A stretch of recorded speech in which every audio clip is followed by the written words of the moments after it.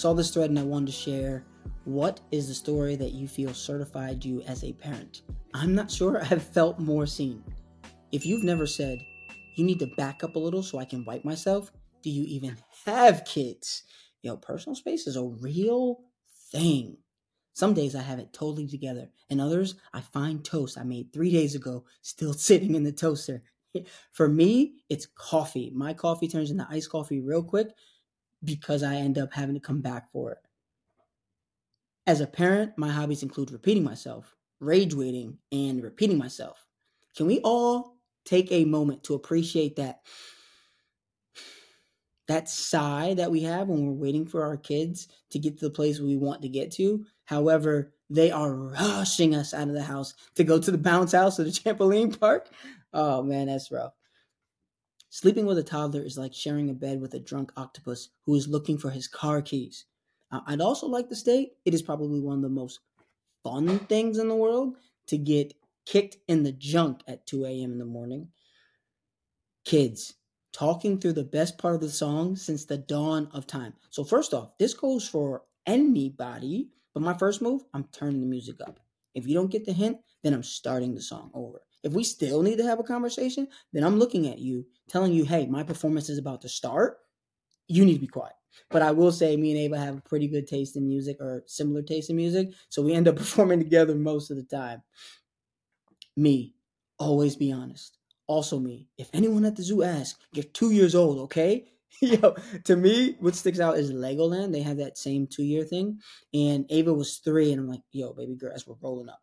Yo, baby girl, you are 2 today, okay? But Dad, I'm 3, because they wanted that independence. Like, they're old now. And I was like, okay, well, I guess we can't go to Legoland today. Dad, I'm 2 today, right? I'm sitting in the back, dying, because she gets it. Try not to do that anymore, just because integrity is one of the family values. But do miss those little AJ days. Welcome to the Wake Up Warrior podcast. I'm your guy, Joe. The podcast is a place for parents to learn, grow, maybe think a little bit different. If you're listening or watching on YouTube, do me a favor, hit that subscribe button. Thanks. Appreciate that. If you are listening on one of the podcast platforms, please leave a 5-star review. If you don't know if it's 5 stars yet, wait to the end of the episode and you will, hopefully. And if not, even then, do me a favor, just give me one more chance on one more episode. If you hear this sound, that means I've probably put something on the screen. So if you're listening, make sure to check out the YouTube video if you felt that part was important. I think that's enough of that. Let's get into the nitty-gritty of today's tough topic. So it actually comes from another episode that we had where I tell a story, and I'll play that story for you. About that. Before we go, I wanted to share a story from last week at the gym. So I'm in the gym and I'm listening to an album that I love. Now, slow album. I'm very fortunate. I go to a gym where the patrons control the music. So it's one of those like first come, first serve things. So music's on and we're chilling. Me and this client actually are vibing. And slow music though, not your traditional like beats per minute out the wazoo, like hardcore music. Not even close. And someone else hits me up and is like, yo, like, is this what we're listening to? And I was like, yeah, man, this is what we put on. And, this is just not gym music. And I was like, apparently not for you. And the conversation just essentially went back and forth like this. And to me, it instantly brought up two things. Two very, very clear, very, very clear things, right? So first, why do we have this idea that we need to show up in perfect conditions? I know people who go to the gym, don't have their headphones, and will go home. It's like a joke. Like, why? Are you there for the gym? Or are you there to listen to music? Are you there for a certain or current mood? And I think this is one of the problems that we have, is that we have this ideal that ideal conditions create ideal results. That's not the case. I'm at the gym for a certain purpose. I'm going to get down how I get down. I'm not worried about how I feel because I'm there for a purpose. And I think that leads to a lot of us having goals that don't result in performance, but how we look and how others perceive us. But that's just me. That's just my thought process. So going into this week, I want us to think about How can we show up where we need to do what we need to for the purpose that we have? And if you have a purpose to be in a place, which I think in most places we should find that, if you have a purpose to be in a place, be there for that purpose. And so after the story aired, someone from the gym tells me, yo, I was talking about the podcast in the gym today, and I am gassed. People are listening and they're also conversing about it. She tells me that her and this person came to the conclusion that I must have no idea or have never had body image issues. Dun, dun, dun. Because it was obvious that I did not understand that music could be super helpful in the gym or in other moments. So, first, I'd like to address the fact that one, I have had body image issues essentially forever, right? I want you to imagine being the smallest kid in every class forever.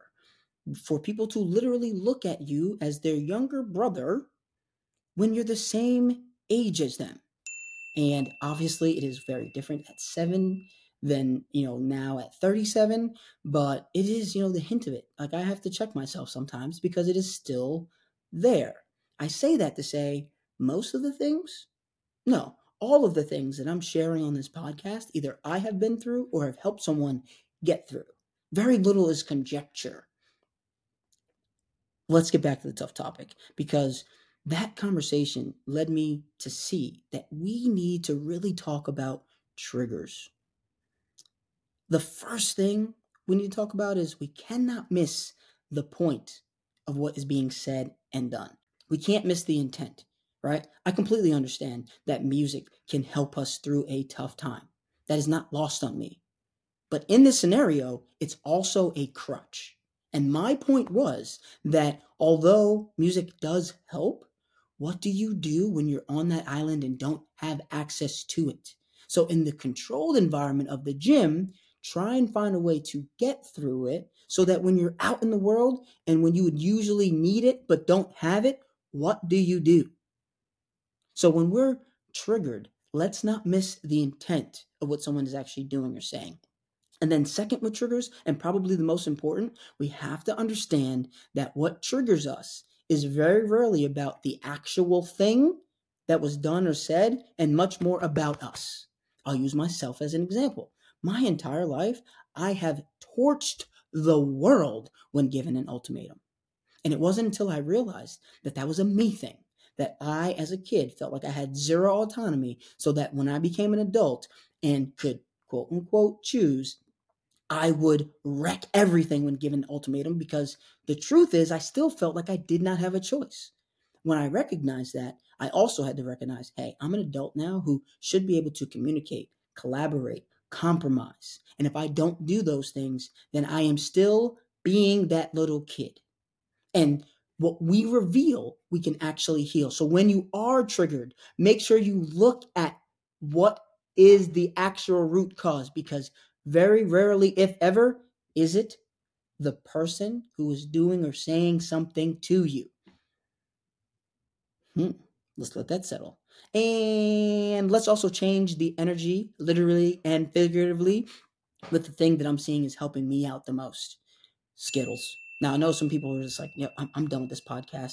Sugar is the devil. Well, if we don't overindulge, and I'm talking about Skittles in like 100-calorie increments, what I'm seeing is a really great way to reduce that brain fog and or body fog late in the day. And is a great substitute for coffee and other stimulants that have other side effects like that crazy crash and disturbing our sleep.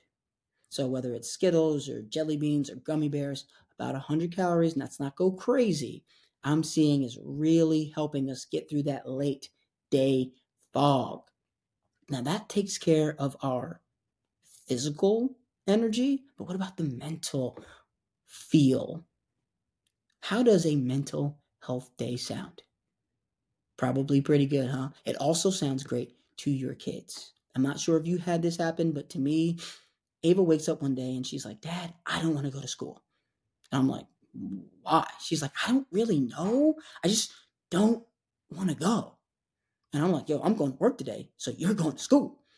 And so we go to school. I drop her off. As I'm leaving, I'm like, yo, what if she had like that final destination moment and like she's got a feel but didn't talk to me about it. And like, what if today is the day? And all day, I'm honestly carrying this with me.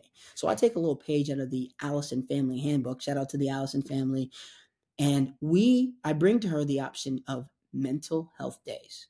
So she has an opportunity for one day each quarter, almost like PTO, to earn a mental health day with her effort at school. I like to reward effort instead of grades because some kids bust their butt to get D's and some kids cruise to A's. But effort, being like a family value of ours, is a controllable trait. And so she can earn a mental health day. Now, I do say that she can't use it to get out of a test she didn't study for, but to be perfectly honest, if she really needed it, I'd probably let her. And two things have been really productive of this. First is when you bring something like this to your kid, when you're bringing less favorable things to them, you get a little bit more buy-in because they see that you have their best interest at heart. And two, we started this in first grade. It's now sixth grade. There's only 1 year. Now, each year she used them, but there's only 1 year she used all four. So outside of money, this is another way for her to start to assess what is valuable and what's not. Because she wakes up, maybe I'll use it. No, I'm going to save it. Right? And far too often, we don't take all of our rest days. So at some point, we'll probably address that. But right now, it's been a really great way for us to kind of bond. Now, I feel like that is a win, but our win/winner of the week, my man Isaac Taylor. Yo, let me tell you, this father of six is an overnight security guard. And about 6 months ago, this dude got into a car accident that totaled his car. And since then, he's been riding his bike to work. 16 miles each way. Yes, 32 miles round trip. This man has been riding his bike to work as an overnight shift guy. And I'm assuming what you're assuming is that when he gets home, he knocks out. No, he still takes his youngest of six to school each morning when he gets back out. Now, I'm assuming he takes a nap after that because this man got to sleep at some point. But what I want to say is, one, Isaac, keep doing your thing. We all see you. And in his community, along with a nonprofit and Travelers Insurance, they were able to get this man a car. Now, I want you to hear me that right now you're probably dealing with a car crash of your own. And I hope that you still have the courage and endurance to get through those days because it is tough. And very few times do our kids or really anyone see the true sacrifices that you are making right now. But get through to the other side. Please get to that other side because better days are coming. Shout out to Isaac as the winner of the week. Keep doing what you're doing. Keep being an example for all of us, but also for those of you who are doing it and it's not on the front page news. Keep going, please. Now, before we get out of here, I want to share the morning minute with you. Now, you've heard it. I've heard it. Life's a marathon, not a sprint. My question to you, though, is what is your pace? Because a lot of us are walking and using the marathon, not a sprint, as just like, hey, I'm in the race, where others of us are, with every opportunity, with each day, are at a pace that we can be proud of.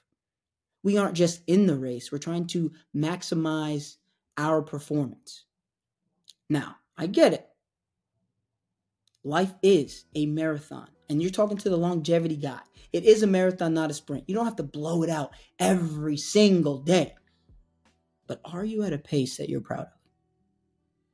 If you made it this far, I just want to say thank you for listening to the podcast on a regular basis. Please share it. If you feel like there was any value here, please share that with someone that you care about so they can get the same value from it.